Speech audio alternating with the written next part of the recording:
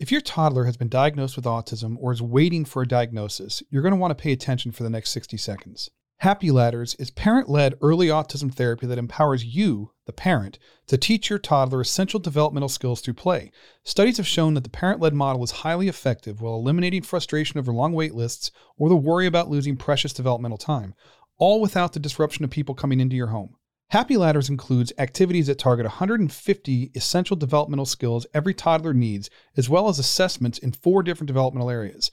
There's also an exclusive community of parents just like you and professional coaching to ensure success for both you and your toddler. To learn more, get a free trial, and take advantage of an exclusive limited time offer for my listeners, visit happyladders.com. That's HAPPYLADDERS. Use the code TheAutismDad at checkout to save 50% off the monthly membership. Plus, get a free one-on-one session as well as access to the Tantrums and Meltdown mini course. This is a limited time offer, so act now. If your toddler has been diagnosed with autism or is waiting for a diagnosis, you're going to want to pay attention for the next 60 seconds. Happy Ladders is parent-led early autism therapy that empowers you, the parent, to teach your toddler essential developmental skills through play. Studies have shown that the parent-led model is highly effective while eliminating frustration over long wait lists or the worry about losing precious developmental time, all without the disruption of people coming into your home. Happy Ladders includes activities that target 150 essential developmental skills every toddler needs, as well as assessments in 4 different developmental areas. There's also an exclusive community of parents just like you and professional coaching to ensure success for both you and your toddler. To learn more, get a free trial, and take advantage of an exclusive limited time offer for my listeners, visit happyladders.com. That's HAPPYLADDERS. Use the code TheAutismDad at checkout to save 50% off the monthly membership. Plus, get a free one-on-one session as well as access to the Tantrums and Meltdown mini course. This is a limited time offer, so act now.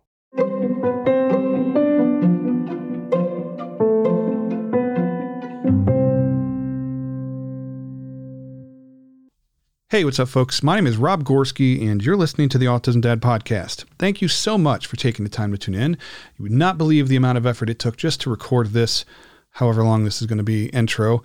I've tried like 10 times, and my kids just will not cooperate. And so I'm just going to let this go because it's quiet so far. And if it's quiet all the way through, I don't care how it comes out. We're just going to roll with it. So I hope you guys are doing okay. I know things are just crazy right now, and I just hope you're doing well. Today, I want to introduce you guys to Bernadette Woldt. And I did say her name right that time. I butchered it in the beginning part of the episode because I was watching CNN and Wolf Blitzer was on at the time, and I just see Woldt and I think Wolf. And so anyhow, we had a little laugh, made an ass of myself, but I went ahead and left that in so you can all have a good laugh at my expense. And Bernadette was awesome about it. So this was a really fascinating conversation. She is very sort of research oriented and scientifically oriented. And so she has a very unique perspective. She's a single mom to twins. One is autistic, the other isn't. We have a very interesting conversation about, schooling and just her journey with her daughter being diagnosed and some of the kind of cool things that you learn about autism in twins is really fascinating because I've always been interested in that. And so I encourage you guys to stay tuned. I think I got it all the way through without my kids interrupting, although they do interrupt a bunch of times in the episode. So you just have to be patient. It's my life. So anywho, we'll be back in a minute after this quick commercial break. Stay tuned. And we're back. And today we're having another kind of parent to parent conversation about, as I'm saying this, I hear my kids screaming. I don't know what that means. No news is good news, right? I think we'll just go with that for right now. That's God, it didn't even get started and they're already there. So we're going to have another parent to parent conversation about just life as an autism parent and, how the challenges that you face and kind of learn about each other's lives and just sort of see the things that we have in common versus, some of the differences, with kids having the exact same diagnosis, how profoundly different they can be. So my guest today is Bernadette Woldt. God damn it. All right. I'm going to take that out. I have it written right there. And I just said it wrong. You were not the first person to put that F on the end. Believe me. Well, I keep thinking we were talking about CNN And I was watching Wolf Blitzer. Yeah. And that when I see that, that's the first thing that pops into my head. So my guest today is Bernadette Woldt, and she's an autism mom, and we're just going to have some conversation about life and whatever is kind of going on. So that everybody out there can kind of get a better understanding of just how different, one autism family can be from another, because I think sometimes we forget that there's a lot of differences that fall under the same diagnosis, and it can be kind of confusing. And it's nice to kind of see some of the diversity and kind of the unique things that make us sort of awesome, amazing autism families. So thank you for taking the time to come on the show. I really appreciate that. For having me. Could you just take a minute and just kind of tell us a little bit about yourself? Sure. Well, I am 50 years old. I'm a single mom of twin daughters who are 10. So the motto is, ladies, if you are 40 or older, don't think you're off the hook. Keep up with your birth control pills. But I had them at 40. They're my joy. I always wanted kids, so I was really thrilled to finally get to have some. They are homeschooling, which they're happy about. They like to hang out with each other, which is kind of nice. I was always a single parent. So their father and I split when I was pregnant.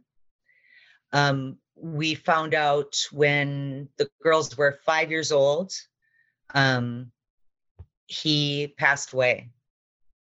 I'm sorry. And that was a difficult thing to talk with them about because they hadn't even ever met him. Right. The good news of that, at the time he passed away, he was living on his father's property.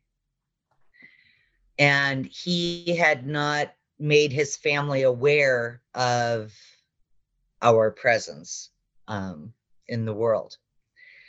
So when he passed away, things came to light, and the girls got to meet their grandfather and their grandmother, and now have a great relationship with my mother, who is still alive, as well as their dad's parents. Oh, that's good. So yeah, it turned out good in the end. But always being a single parent, even during the pregnancy, I knew that my prayer with twins was just, please don't be identical. Please don't be identical. So I knew it was going to be difficult enough. But, I've always had a good support system, in Texas. When we lived there. They were born in Houston. And my friends were very excited for me. So they were very supportive and very helpful. I moved back to Wisconsin when they were 7 months old. And so my parents, my mother and my sister and my best friend, Rachel, have just really stepped up to help out, especially after Lily was diagnosed when she was 3.5. So they're not identical. They are not identical. No. Okay. Lily's a brunette and Gabby's a blonde. So thank goodness I could always tell them apart. Because I wanted to ask. Well, I didn't mean to cut you off. Go ahead and finish. No, it's okay. Well, it always interests me when there are twins, and one is autistic and one isn't, and is it because they're paternal twins, or and not identical, or can you have two identical twins who are one's autistic and one isn't? That has happened. Yeah. After Lily's diagnosis, I went back to college and finished a degree in psychology instead of what I had originally planned, because at the university I attended, there was a professor who's still there who does neurological research on autism. Mm-hmm. So he actually looks at brain cell growth during development and onward. And twin studies are probably some of the most interesting ones we can do in any type of science, because you are comparing two people, even if they're only fraternal twins, they share 50% of their DNA, just like any other sibling. Okay. Mm-hmm. So 50% of the genes are going to be exactly the same in those two siblings. But when they're fraternal twins, you also have the same prenatal environment. You have almost the same nurturing environment, if they're raised together in the same household. Mm-hmm. And you have a real large swath of genetic environment that's the same. So when you compare the two, and one has autism and one doesn't, you can see some really interesting differences, even just in behavioral studies that have been done, much less, like neuroscience. Do you happen to know anybody else who has twins?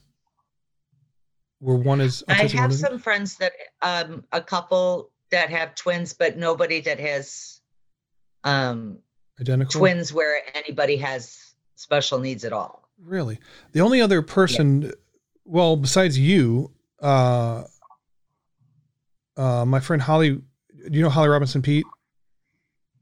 Yes. Yeah, she has twins, Ryan and RJ. RJ is autistic and Ryan's not. And that was always it was always fascinating to me because I didn't know. When I was in college, I went to school for forensic psych, and I had to take abnormal psych 1 year as part of the requirements. And I did there was a thing on schizophrenia in identical twins. But they would have twins that were, it was separated at birth. And then there were some that, where one grew up in a really rough environment. And then the other one would grow up in a nurturing, loving environment. It was kind of a nurture versus nature kind of thing. And one of the twins would develop schizophrenia and the other one wouldn't. And, and I think they say that because my oldest is schizophrenic, and my understanding is that it can be kind of triggered, like it may be there, but it sometimes, like traumatic events or health problems or something, can kind of trigger it to activate or whatever.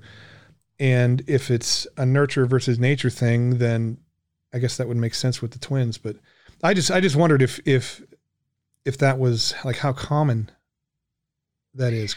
I don't think it's that common, but I haven't seen too many studies on it either. So it would be interesting to have some more studies done of that. They used to call what we now call autism, they thought was a form of schizophrenia for quite some time. Yeah, I didn't know that. Because there was in some people, there was such a disconnect in making eye contact or this or that. And if a person stimmed vocally, of course, who were they talking to? Are they having it must be a delusion. Yeah. That kind of deal. So, and genetically, there are some similarities in the way that expresses the genes that are affected. Mm-hmm. But it's such a different kind of thing. My daughter that does not have autism is, I think, more worried about her sister developing something else than anything. Because that's something else you get into with comorbidities. Because they are twins, they're super close. Yeah. But that was the blessing of being able to diagnose Lily so early. Her ability to pull up to a standing position happened 6 months after her sister. her ability to walk was almost 7 or 8 months after her sister. Wow. She couldn't pivot.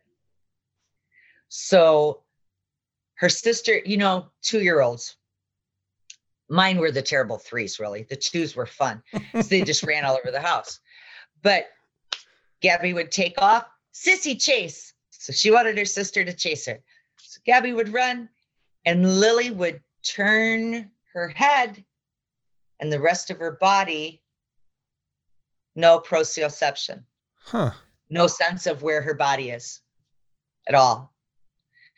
And she would lean her body to run, and she hadn't turned her shoulders or her hips or her feet.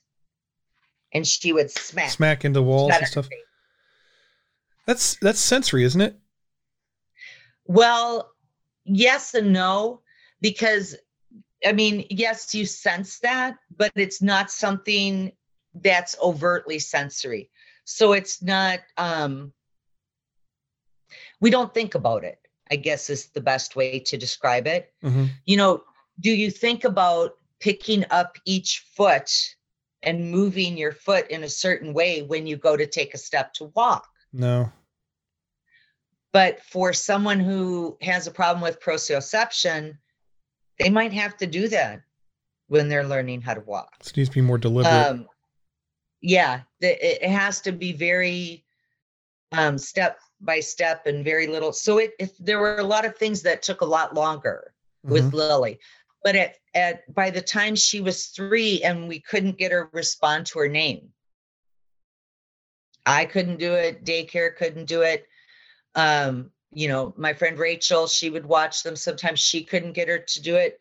You had to go up and physically touch Lily and say, hey, I need your attention now, for her to stop what she was doing and pay attention. Did you ever think that's when there were issues with hearing? No, she just wouldn't respond to you vocally. I asked because my youngest, who, if I get interrupted, will be the person who interrupts us. He did in the last one I was recording earlier. He was nonverbal when he was, for the first 4 or 5 years of his life. And then it was nonverbal first, then they said more pre-verbal, because he would make sounds, but he wasn't using words. And so it was like a melody that he would make noise. Total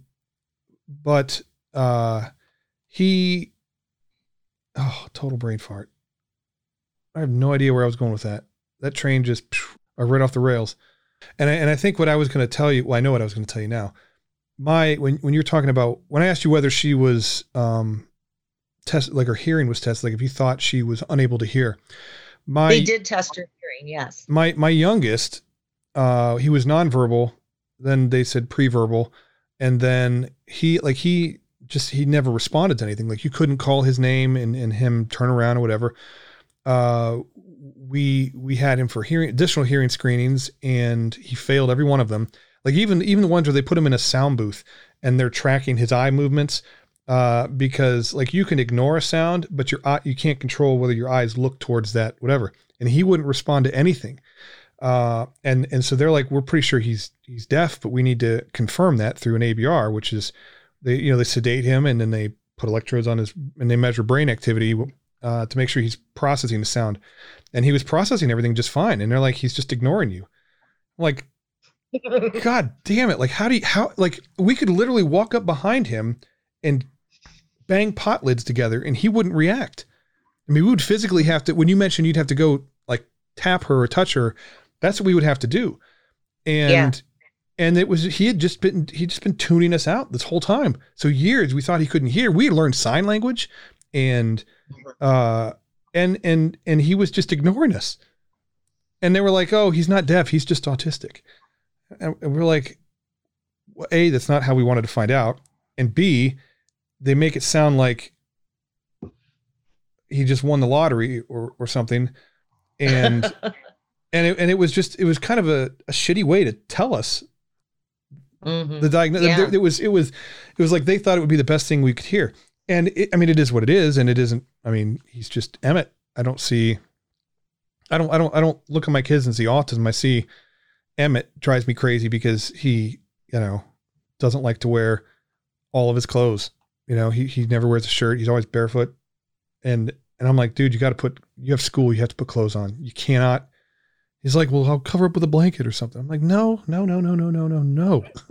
You're going to wear clothes. And so I don't see that as autism or sensory. I know it is, but I just see Emmett, and I see the kind of weird things that he does, and they're kind of endearing, and they're probably going to be more annoying as he gets older if we don't get through some of them. But you know what I mean? It's like, I don't see it anymore that way. But, when you said that, and one of the reasons why I love these conversations is because you said that, and that just like brought me back to that. And it's sort of what derailed my thought, in that moment, because I was like transferred. I hadn't thought about that in years. And I just sort of went back in time, to, him, us thinking that he couldn't hear and having to do that same thing. So I love these conversations. So, I really knew cool. She could hear because she would tell Gabby to do it for her, or she would give Gabby the answer, or, things like that after a while. So it wasn't, I think, so much that Lily wasn't processing it or that Lily was trying to ignore it. She just couldn't get out information in a quick enough way that people thought she was in any way being responsive to them sometimes. And I wonder, but there were other times, she wouldn't answer at all. I wonder if twins, if it's kind of one of those, like, they would finish each other's sentences, or like they're so in tune with each other that she didn't have to vocalize things. Her sister just knew. I had to, Gabby is amazing kid. She's just an amazing kid. But I literally would have to stop her and say, no, let Sissy use her words, because she would just tell me everything for her. Lily would just look at her, and Gabby could tell you everything that needed to be said. Even when they were babies, I had them in a crib together, because they really always liked being by each other, and they still sleep in the same bed together. This is, they prefer it. But even when they were babies, Lily cried really softly. Like if I were 10 feet away from the crib with my apartment was all like open doorways. There was only a door on the bathroom. Everything else was this big open concept. Literally, if I were 10 feet away, I could not hear Lily cry. She cried that softly. But if she cried, Gabby would start crying. And Gabby, Gabriel means the voice of God. And I really hit the mark with Gabriella's name, because holy cow, you are going to hear that child all the way in Ohio. She is It's funny. loud. So I heard her, and I'd come running. I'd get to the crib, and Gabby'd hush, hop, and look at Lily. And there's Lily with her little quiet cry. She was hungry. She needed to be changed or whatever. They've always had this really awesome connection. But at that checkup, when I mentioned, I'm suspecting maybe we should get Lily tested for autism, and the response from my pediatrician, but she did agree with me, because in side-by-side comparison, Lily's abdominal muscles weren't developing properly. And she said, why don't we get her into some physical therapy? And so she referred us. We went to the physical therapist, and this is a physical therapist that only works with kids. And probably 80% of the kids this lady worked with were special needs kids of some type. And she was with her for an hour. And she came out and she took me aside and she said, I don't know if anyone has said this to you, but have you ever considered having her tested for autism? And I just about laughed, because I was like, yeah. and got us the referral. And so was the diagnostic process, was the process itself more difficult than getting people to sort of take you seriously, if that makes sense? No, actually, when she sent us that referral, it was a really great program that the doctor drove to our house. Yeah. She did the first 2-hour interview with me, and then going over, as we all know, the mounds and mounds of carpal tunnel inducing paperwork. Oh my God. Yeah. So did all that and talked with her and went over everything that I could. A week later, she was scheduled to come back, and the poor lady got the flu. As soon as she was done having the flu, a week after that, she drove the 3 hours from her office back to our house.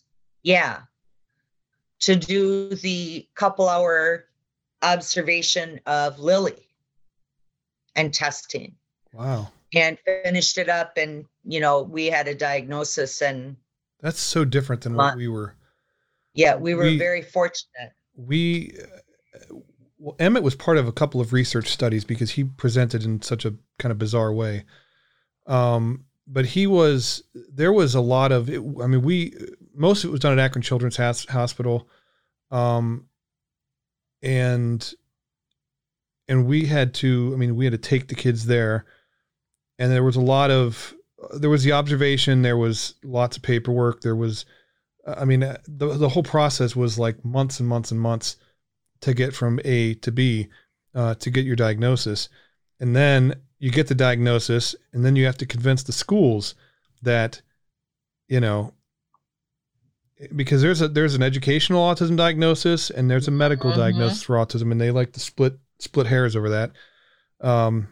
So yours was actually really positive. I've never heard of it being done like that before. That's really cool. Yeah. Well, the part after that, though, is when it gets hard, because this was before the ACA got passed. So here I am, a college student who's also working a job and taking care of, the 2 girls. And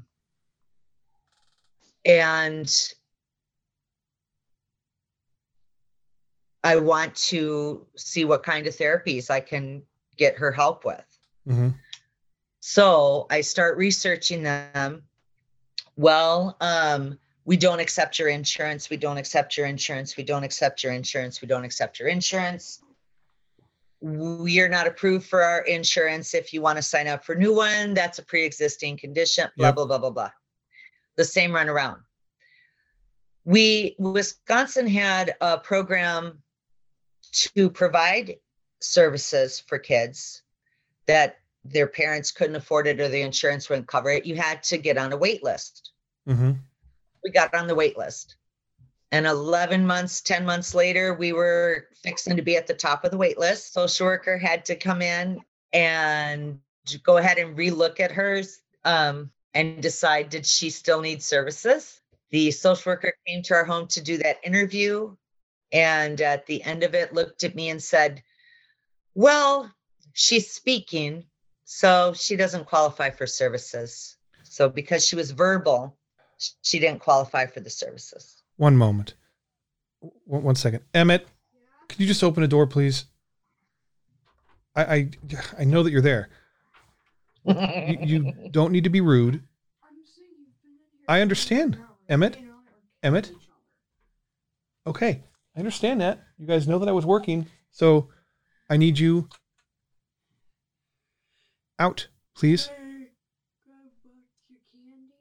Can we talk about this in a few minutes? Can I? No, we'll talk about it in a few minutes. We're in a little bit. Thank you.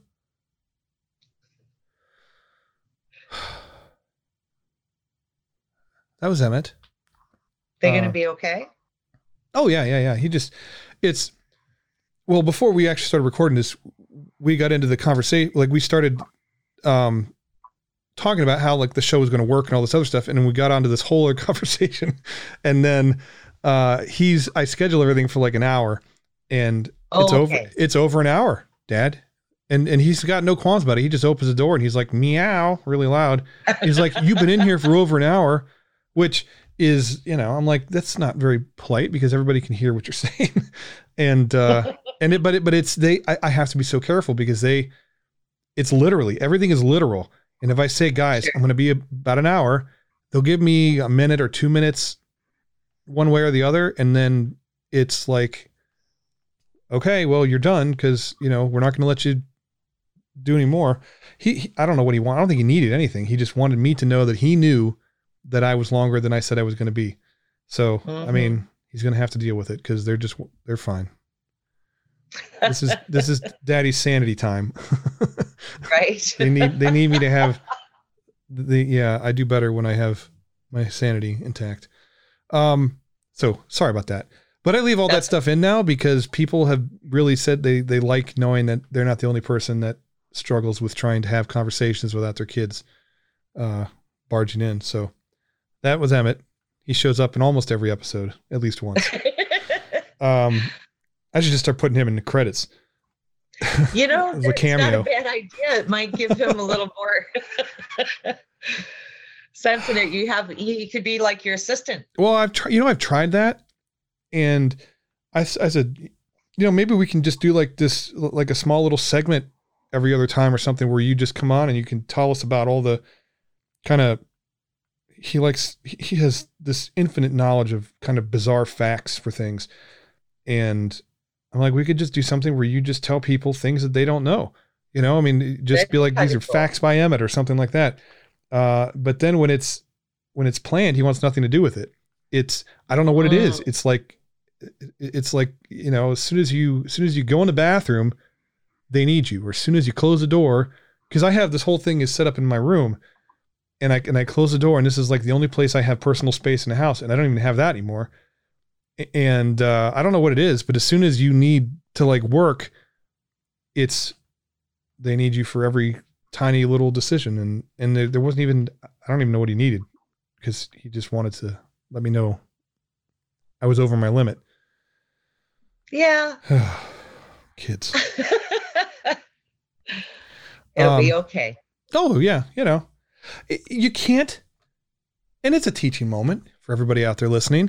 You can't take things too seriously. Like I used to get really frustrated because I'm really, like I feel like I don't have a whole lot of control over everything in my life right now because of COVID and being a single parent and all the things that have changed in my life. That's pretty normal feeling. Yeah. And so when I record these, I want quiet because I feel like I have some control over how the audio is going to come out. And then when he doesn't even quietly knock. He's like, bang, bang, bang, bang, bang. And he's not whispering. He's just like, and I'm thinking, God bless it. Like but now it's like, you know what? I expect it and I find humor in it most of the time. And I think it's educational for people to know that this is, life and whatever. And you can't take it too seriously or I mean, you'll end up having a stroke or something. I mean, you can't, I don't know how. People ask all the time, like, how do I do it? And it's like, I find humor in everything. And my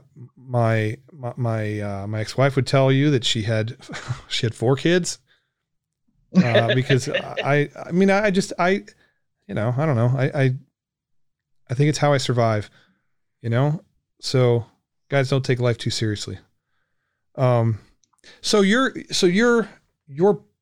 diagnostic process was actually really positive. That was yes, we were very fortunate. And then you went to, and so then you guys did like physical therapy and stuff like that. And that's what my kids did as well. They still have like poor muscle tone. And we found a lot of different stuff we do at home. Because our cases are so high here. Our last checkup, I talked to. You're referring to COVID again to go back to PT and OT and all of that. You're referring to COVID, right? When you Yeah, say the but our cases are too high? caseload is so high Yeah. in Wisconsin that I'm want not to do that for a few more months until things die down again, hopefully. Mm-hmm. So, but because we've been at home for so long, and Lily has been homeschooled since fourth grade, so they're in fifth grade this year. Mm-hmm.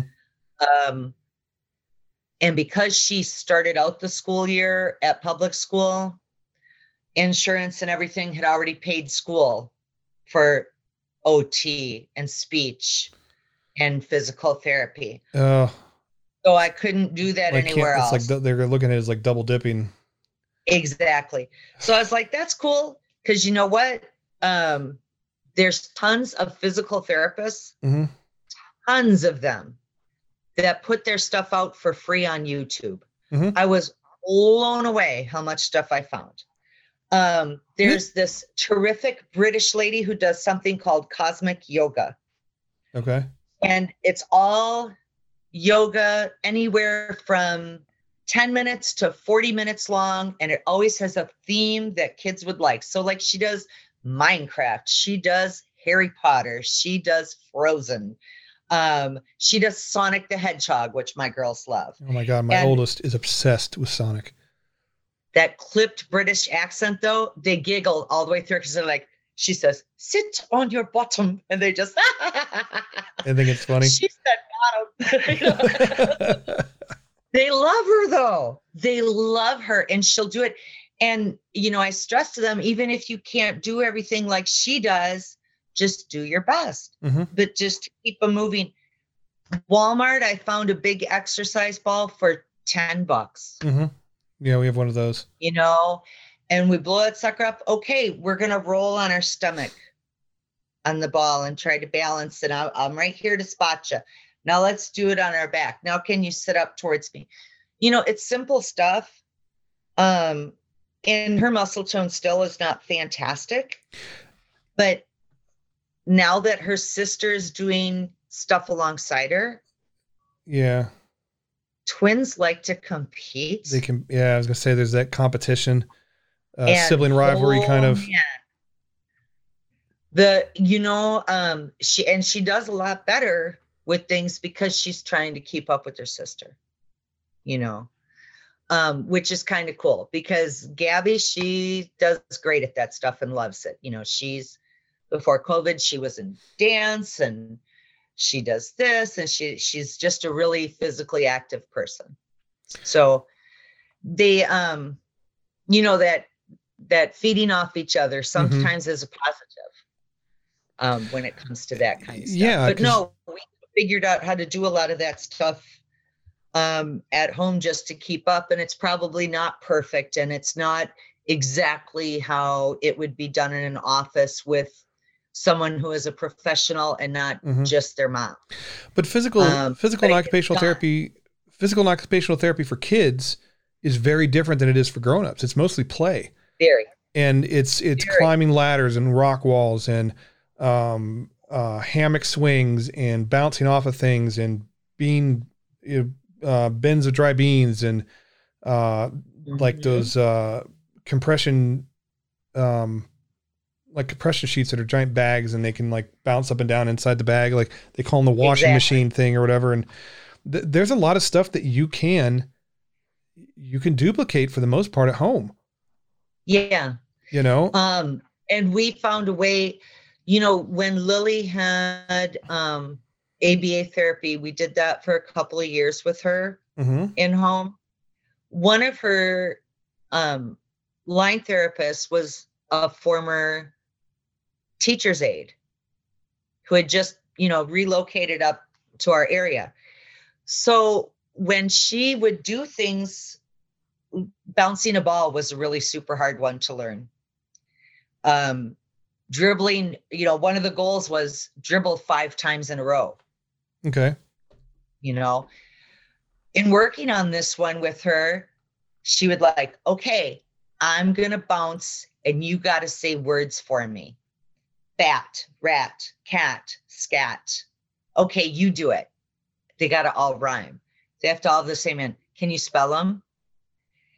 You work that stuff all into each other, so I think people, especially right now, if our kids are not in school, we tend to think they're not learning as much, or they're not doing it this way, so it's not as effective. And I just find that totally not true for the educational part.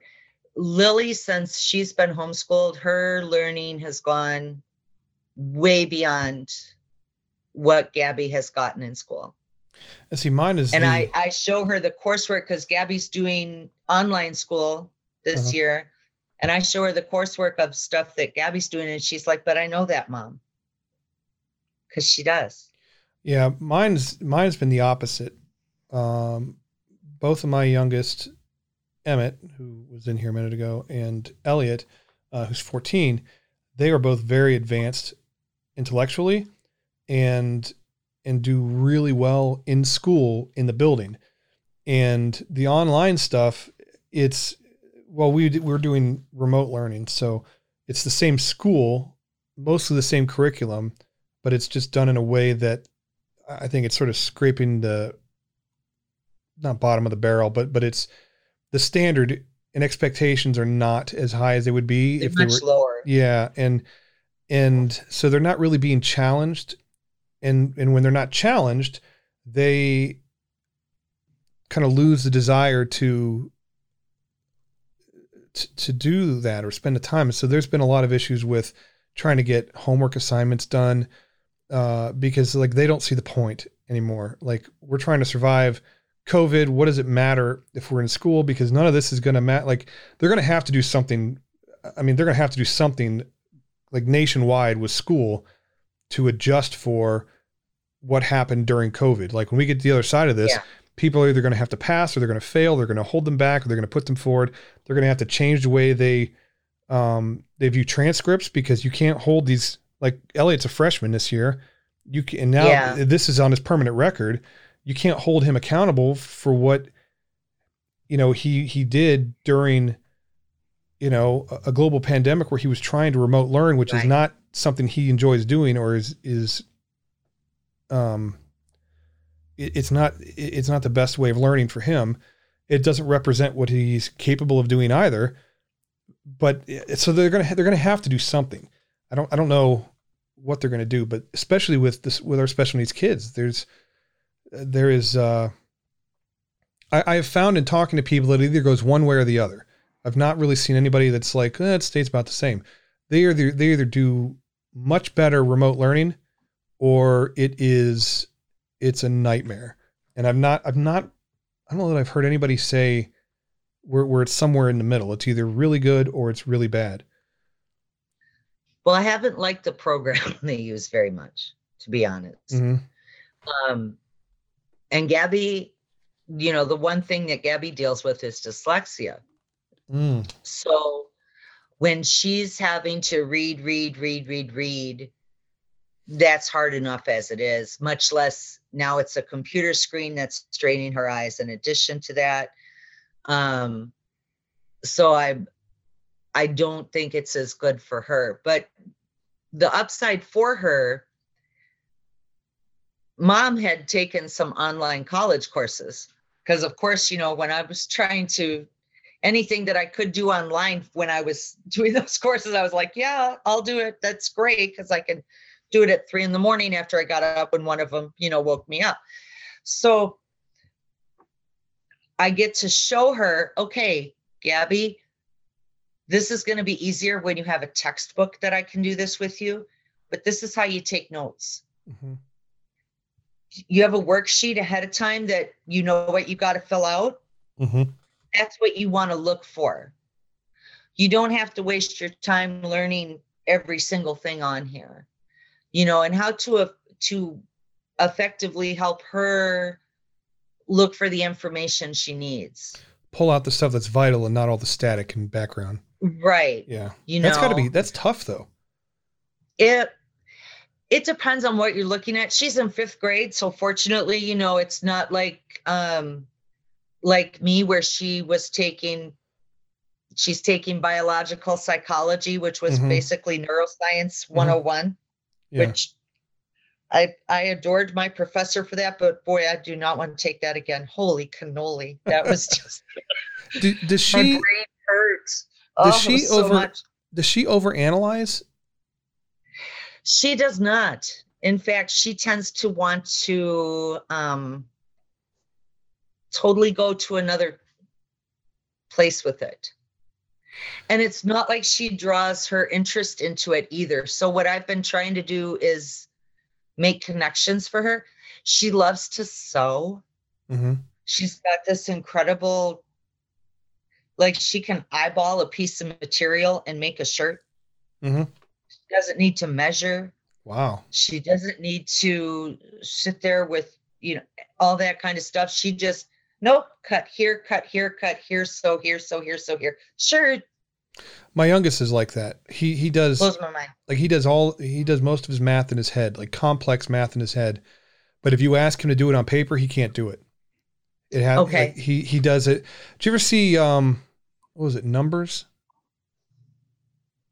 I think it was Numbers, that old TV series where I think the brother was an FBI agent and the other kid was like a mathematician. The number 3 was backwards. He was like a math prodigy. Yeah.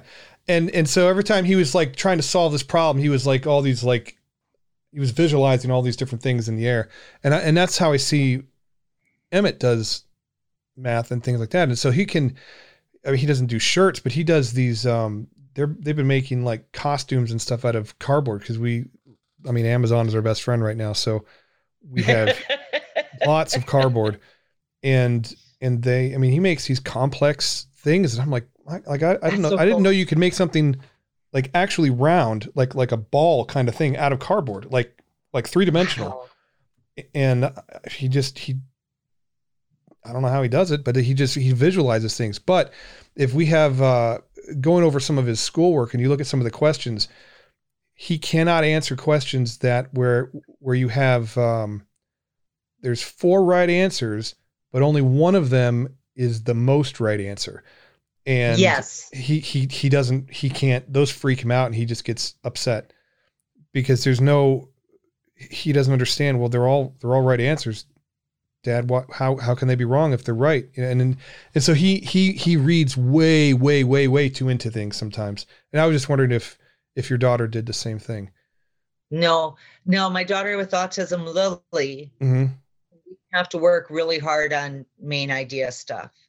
So fortunately I found some different workbooks. I found too, my kids learn better when they can touch things. Mm-hmm. So that tactile with the paper somehow helps. I don't know what the connection is there. I'm sure there's some study on it I can look up, but she gets it a lot better that way. So Lily, what I do is I go back. If she does, most of the time she gets it right. But I have to go back and find that one little detail that makes one answer better than another. Once I've explained it to her, she's fine. And she's getting better at it. So I think with practice, she'll be okay. But Gabby, most of the time she looks at those and she just goes, God, that's stupid. But I call it, she turns into her mom because she does you know what? All of the grammar is wrong on all of them. And I can't believe their editors let this go through the process and get published. They should be embarrassed. He was getting wrong answers because the answers were case sensitive. And that's insane. It's insane. He would get so, and it's so discouraging for him. Yeah. Because it was case sensitive and it was just a way that the answer had been typed in by the person who did it. And it wasn't the teacher's fault. It was just a glitch that ended up happening and they got all the credit back and whatever. But it was, it just breaks him. Like he doesn't know how to, it's like putting you see this well-oiled intellectual machine and then this one thing, it just like throws a wrench in and it all comes crashing down. Because it's the right answer, but it wasn't, first letter wasn't capitalized, or he capitalized it, and when they wrote the answer in, it was lowercase. And so the way that the answers are checked is that they're exact. So even if he spelled it wrong, or the spelling was off or whatever, that it would be wrong instead of, and so that this whole remote learning thing has been very challenging for a number of reasons, but I mean, it's that or COVID, and I, choose this over taking the risk. So I, a good and a bad thing happened this last week. I'm most afraid of COVID with my daughter that has autism because her, I was talking before about how she wouldn't pivot and she'd fall flat on her face. Mm-hmm. She would stand back up with blood gushing out of her nose. I'm okay, and take off. Oh, yeah. Because now her body was turned. No pain. We used to have to carry her kicking and screaming with blue lips out of the snow in the winter because she couldn't feel pain from cold. It was just a couple of years ago, the first time I heard her say, my cheeks hurt because they were cold. And Wisconsin winters have earned their reputation. Please believe me. Yeah. 30 below is not unheard of in February. So the other day she was crying and she was laying on the couch on her side with her legs curled up, crying. And I went to her and I'm like, what's wrong? It hurts, Mom. Where does it hurt? It hurt on her left side. It turns out she had really bad gas. Thank God. Okay. But she's like, it hurts. And I don't know where. I can't identify pain. And she really can't. She has a hard time pinpointing where it hurts. So I thank God it was the left side and not the right where it might be appendicitis. Yeah. And it was near, she could tell at least it was closer to her hip and not up by her ribs where it was her pancreas, but I'm so grateful that I had to take anatomy and that I kept the book because I have to figure this out with her. She can't tell you. And Lily with COVID, my God, if she didn't develop a fever, you wouldn't know. She'd be half dead before I even knew. My oldest, I used to be a fire medic. And so it's the same way. Like I hung on to all my old stuff, but I still retain a lot of that experience and that knowledge. And my oldest has always really frustrated me because he does not interpret pain the way that I think we were intended to interpret pain. And so if you ask him what's wrong, and he has this whole laundry list of serious health issues that we need descriptions. When you're experiencing something, I need to know specifically what's happening in order to know what we're supposed to do. And he can't tell us. There's times where he would have, stomach problems for 3 weeks before he would think to tell us, but he would make sure I knew he had a splinter, or do you know what I mean? Like he could slam his fingers in the car door and be fine. I mean, his fingers could be broken and mangled and he would be like, he'd shake it off and he gets a hangnail and it's the end of the world. Or Mom, Sydney hugged me too hard. Yeah. I know exactly what you mean. I remember he was in the hospital. He has an autonomic condition that he's almost died a couple times from it. And when he goes into these crises, his heart rate, his body just stops controlling his heart rate and blood pressure and body temp and stuff like that. And a lot of times he goes unresponsive, and it hasn't happened in a long time. I'm going to find some wood here just to make sure. And the doctors would always ask him, sometimes he would be in pain. Sometimes it wouldn't hurt. Sometimes he would just be whatever, but they would be like, okay, Gavin, what does it feel like? And he's like, it feels like a shovel in my chest. Well, what the hell does that mean? Wow. I mean, and the issue isn't even necessarily in his chest. He just has no, and then he tries so hard to tell you what he thinks you want to hear that you never know. His therapist always calls him an inaccurate historian because, and he's not lying. He just doesn't know.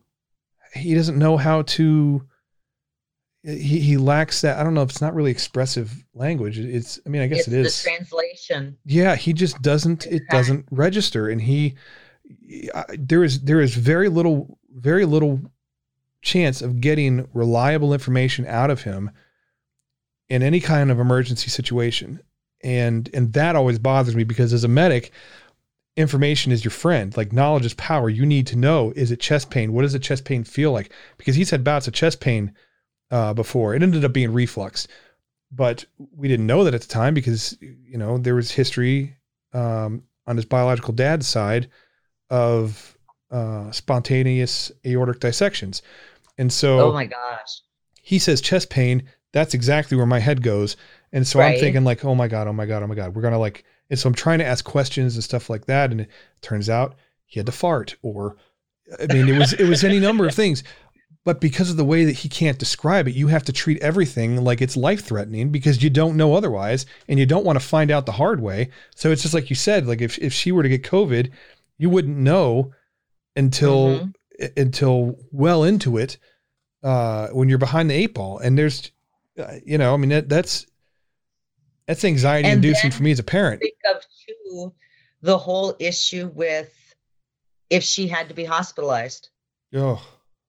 Now, thankfully here right now, our caseloads are going crazy. Mm-hmm. Our hospitalizations are almost tapped out. Luckily right now, our 2 local hospitals are still allowing parents in with the children, 1 parent per child. Mm-hmm. By the way, since I'm a single parent, that means my other daughter doesn't get to see her twin sister. She might stay with my sister. She might stay with my friend Rachel. It depends how their family is doing with the COVID stuff and where she can go. These are no-win situations. So I would be able to be there with Lily to talk for her. Mm-hmm. But what about when the cases are high enough? Our hospitalizations will be there very shortly, I think within the week, where a parent can't go with their kid. I have no idea. I don't know. You see one of my friends who's been on the podcast a couple of times, her name is Amy Nielsen, and she's in Florida, and her young son with autism was diagnosed with COVID, and he was largely asymptomatic. And then her husband got it. And I think she never tested positive. So she may have been asymptomatic, but they're in the same small space. I don't know how you can, there's odds are she did, she said. And they were very, very lucky, but I've been contacted by parents who have had not even just special needs kids, but just kids in general who are in the hospital, and they're alone in the hospital. They're not allowed to see them. You're not allowed in the building. And if something happens, it happens alone. Mm-hmm. And I can't even begin to fathom that. That's why, like, when people are like, Rob, you're overreacting, Rob, just, you can't hide from the virus. What, like, goddamn right. I'm going to hide as long as I can hide, because my kids will not die alone in a hospital. Never. It will not happen. I will not go through that. I will not put them through that. And if we have to hunker down for as long as we have to do to keep ourselves safe and everyone around us safe, then that's what we're going to do. Because it would be hard enough for a neurotypical kid to react to something, to handle a situation like that. I have no idea. Like you said, reliable information would be with Lily. To prick her finger for blood, I have to hold her down. Yeah. Literally. I mean, I have to lay on top of her and hold her hand out. Yeah. Where she can't even see it. Get her flu shot this year. Same thing. Last year, she and her sister both got the flu, and they had to do a nasal swab. Mm-hmm. Not only me laying on top of her while she sits in the chair. Now, mind you, I'm double her weight, and a nurse holding one arm, and the lab tech holding the other arm while doing the swab, as my hands have got the head tilted back. Mm-hmm. And she still almost bucked all of us off. She's afraid of things like that, and hospitalized, they would have to sedate her to do anything. And then I was talking to someone else about this, and it's as terrible as it is. And this is one of the reasons why the state of our country right now, I can't even deal with it anymore. Everybody thinks like, well, not everybody. The people who are sort of denying everything are like, oh, it's just like the flu. It's not a big deal. They'll get sick. They'll get better. But you know what? Like, maybe not. Let's just say they're running low on hospital beds, right? Or the ICU is over capacity, and they have 2 people who need a ventilator. They have a special needs kid, and they have somebody who does not have special needs. Who gets the bed? I mean, there are so many things as a parent that have me freaked out, because they're going to triage. They're going to have to, they've already come to points where they have to triage people. And if it's like my oldest, for example, who has all of these health issues, and you have someone who may be more likely to survive, they're going to pick the person who's more likely to survive. And like, I live with that every single day. I know that's a realistic possibility. And so we take it very, very seriously, because I don't want to ever find myself in one of those positions. And, we kind of got on the COVID thing, but it does suck, especially. Well, it's scary. I think it's scary for every parent out there. Mm-hmm. But there are different things for special needs parents when it comes to this. We do have some added risks that no one else deals with. And when your kid can't communicate effectively, that's a big problem. In those kind of situations, it becomes life or death at that point. It's good that some of us are wanting to listen to the scientists for a change. Mm-hmm. Here in my state, there's many people that did not take this seriously for a long time until the last couple of weeks. And Wisconsin doesn't make the New York Times usually outside of an election year. And when they do, it's because we're a tight race and all that, not because our COVID cases are off the charts. Yeah. New Field Hospital in Milwaukee got opened up for overflow, and a new testing site was set up by the Surgeon General 10 miles from where I live. So the feds have figured out this place is really cutting it close too. Yeah. Are your kids aware? And I hate for people to wait that long to get serious about stuff. Are my kids aware? Very. Are they aware? Yeah. Well, it's hard not to be. Both of my girls are they love science like I do. Mm-hmm. So when I get a lot of research papers. That before all of this, I did copy editing for cognitive psychology research. Mm-hmm. So like when you read, this study says, I'm the lady who double checked the study. And did you really look at this paper? And does this paper really say what you said it does? And did you do your test right? And is your math right? And like a fact checker kind of? Did you cross your T's? Well, fact checker, copy editor. So I have to, one scientific paper is probably going to have 20 or more references. Mm-hmm. So first I check all the references, which means I read all those papers. Does it say what you said it did to help support your thing? Mm-hmm. Then I check your study.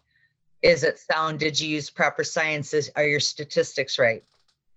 Then I check your grammar and your wording. And then I send it all back to you, the sea of red, and with one nice clean one after it that has everything changed. So I get to read a lot of studies.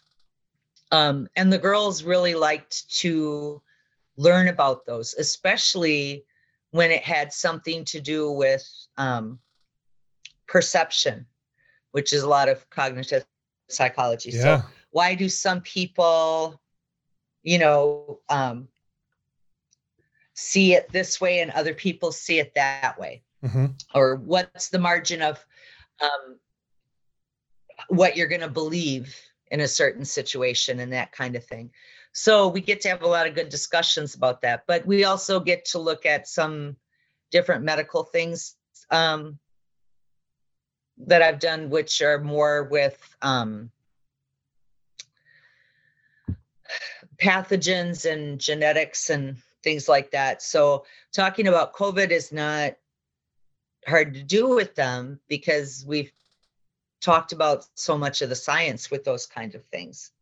So they're like, yep, it's a virus. And Gabby said to me like 6 months ago, she goes, Mom, there's no way this thing isn't airborne. Just cracked up. Wow. Because here's my 10-year-old saying, yeah, it's got to be in water droplets because nothing else makes sense.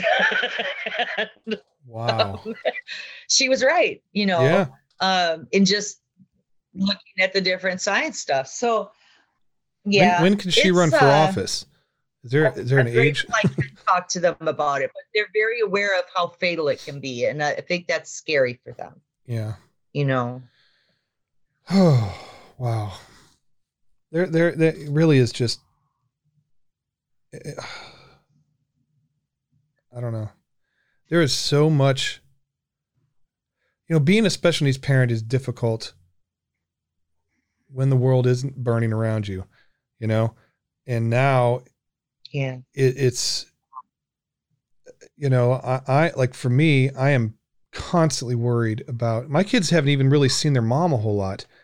Cause her and I agreed there's people at high risk in her house and people high risk here that we just can't take the chance, so we decided to shut our own house down.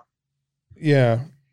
We're not going for Thanksgiving or Christmas. No. My sister and I already discussed it because we usually do it all at her house, and we're like, no, we just can't this year.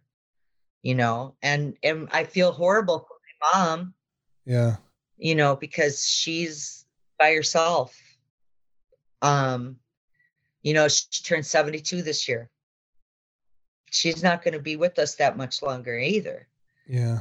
And she's not getting to see her grandkids. I hate that. I'd hate worse if they got her sick accidentally. Oh yeah. I'm telling you, there are these people who don't take this seriously.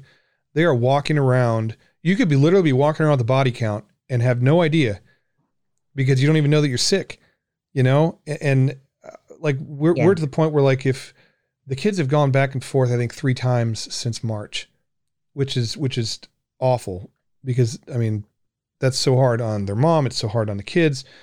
But in order to do it, they have to quarantine. We've agreed that, like, if their house quarantines for 14 days and everybody's okay, then, we're always quarantined. So they'll go over for a few days and then I'll come get them and bring them home. And then they go on with their lives for a little bit. And then when they're in a place to quarantine, and it may have to get to a point where we're quarantining for more than 14 days. I mean, it just depends on how all of this stuff, with the flu season and everything else, but it's tough. It's tough on the kids. It's tough on the parents. School's a nightmare. I think teachers are doing the best they can. And it just is, I don't know, by the time this is actually released, we'll already know the outcome of, November 3rd, I think, probably.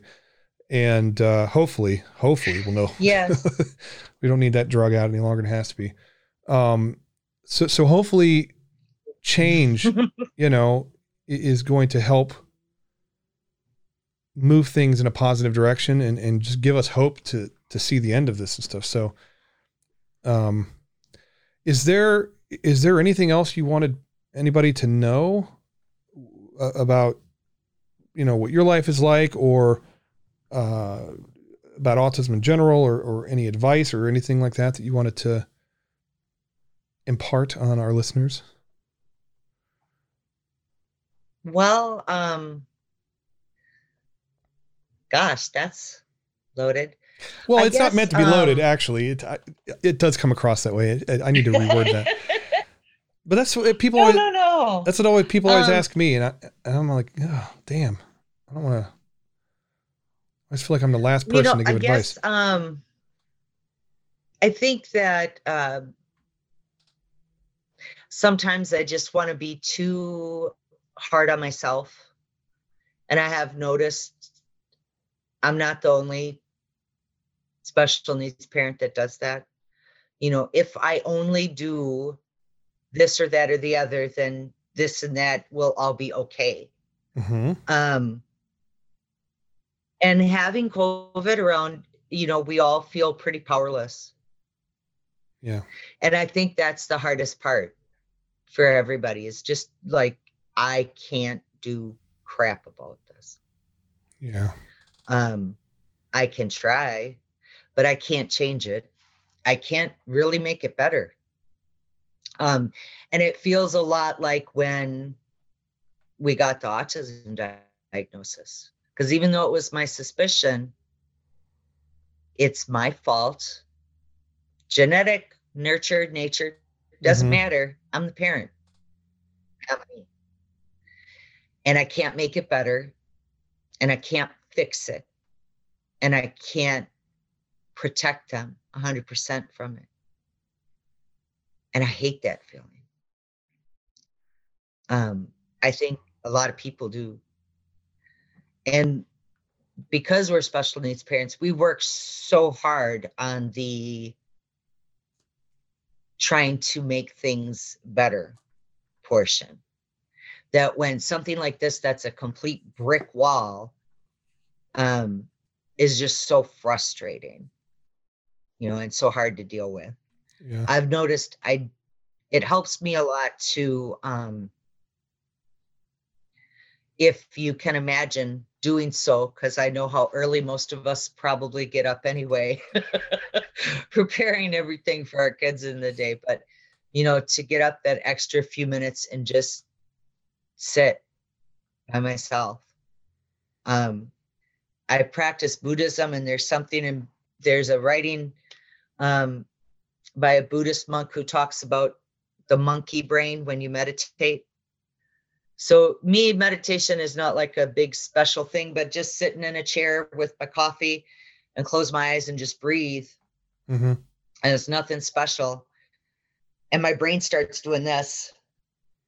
It's round and round and round, and it's jumping all over the place, and it's hanging off a tree, and it's throwing a banana. And that's what I call my monkey brain. It's got all these thoughts that just go, and I just let them. Mm-hmm. And acknowledge, yeah, my brain's going to do that. And so is the rest of the world. And it helps me to bring back to what my true purpose is with my family, which is take care of us all the best we can. Including yourself. You know, that's including ourselves, yeah. You know. But I'm really glad I got to do this today. Thank you. Well, I really appreciate it. I think we're a couple weeks behind, so it'll probably be after the election before this comes out. But I'll make sure to keep you in a loop and let you know. And okay. It was a pleasure talking to you. I've learned a lot, and I hope everybody else has as well. So stay safe, and everybody vote. I know it's probably too late to say that now, but vote. You know. So well, you know, there's going to be more elections after the presidential one. Can you believe that? There's other elections. Yeah, I know. Still vote. Always. If you haven't already done it, always vote. Well, won't go any deeper than that. You guys just go vote. All right, take care, and you too. I'll catch you later. All right, bye. Bye. Thanks. Before I let you guys go, I just wanted to say thank you to Bernadette for taking the time to come on the show. I really appreciate it. You have fantastic insights, and I'm so grateful that you are so willing to share your life and your journey so openly and honestly. I know that I learned a lot. I'm super fascinated with how autism kind of works with twins. And I appreciate you being so willing to share everything. I enjoyed the conversation. I hope we stay in touch. If you ever need me, you know how to get a hold of me. If you guys need to get a hold of me, you can find me at theautismdad.com. All of my social links are at the top of the page. You can find, listen, and subscribe to this podcast on any one of your favorite podcast listening apps. Just hit that button that says subscribe. If you haven't already, please rate and review. It really does kind of help me to kind of move in a better direction. So I really do appreciate that. Please stay safe, guys. You know, COVID is very serious and it's out of control right now. And I really, really hope that you guys stay safe. So have a great weekend, and I will talk to you guys next Friday. Thanks. Bye.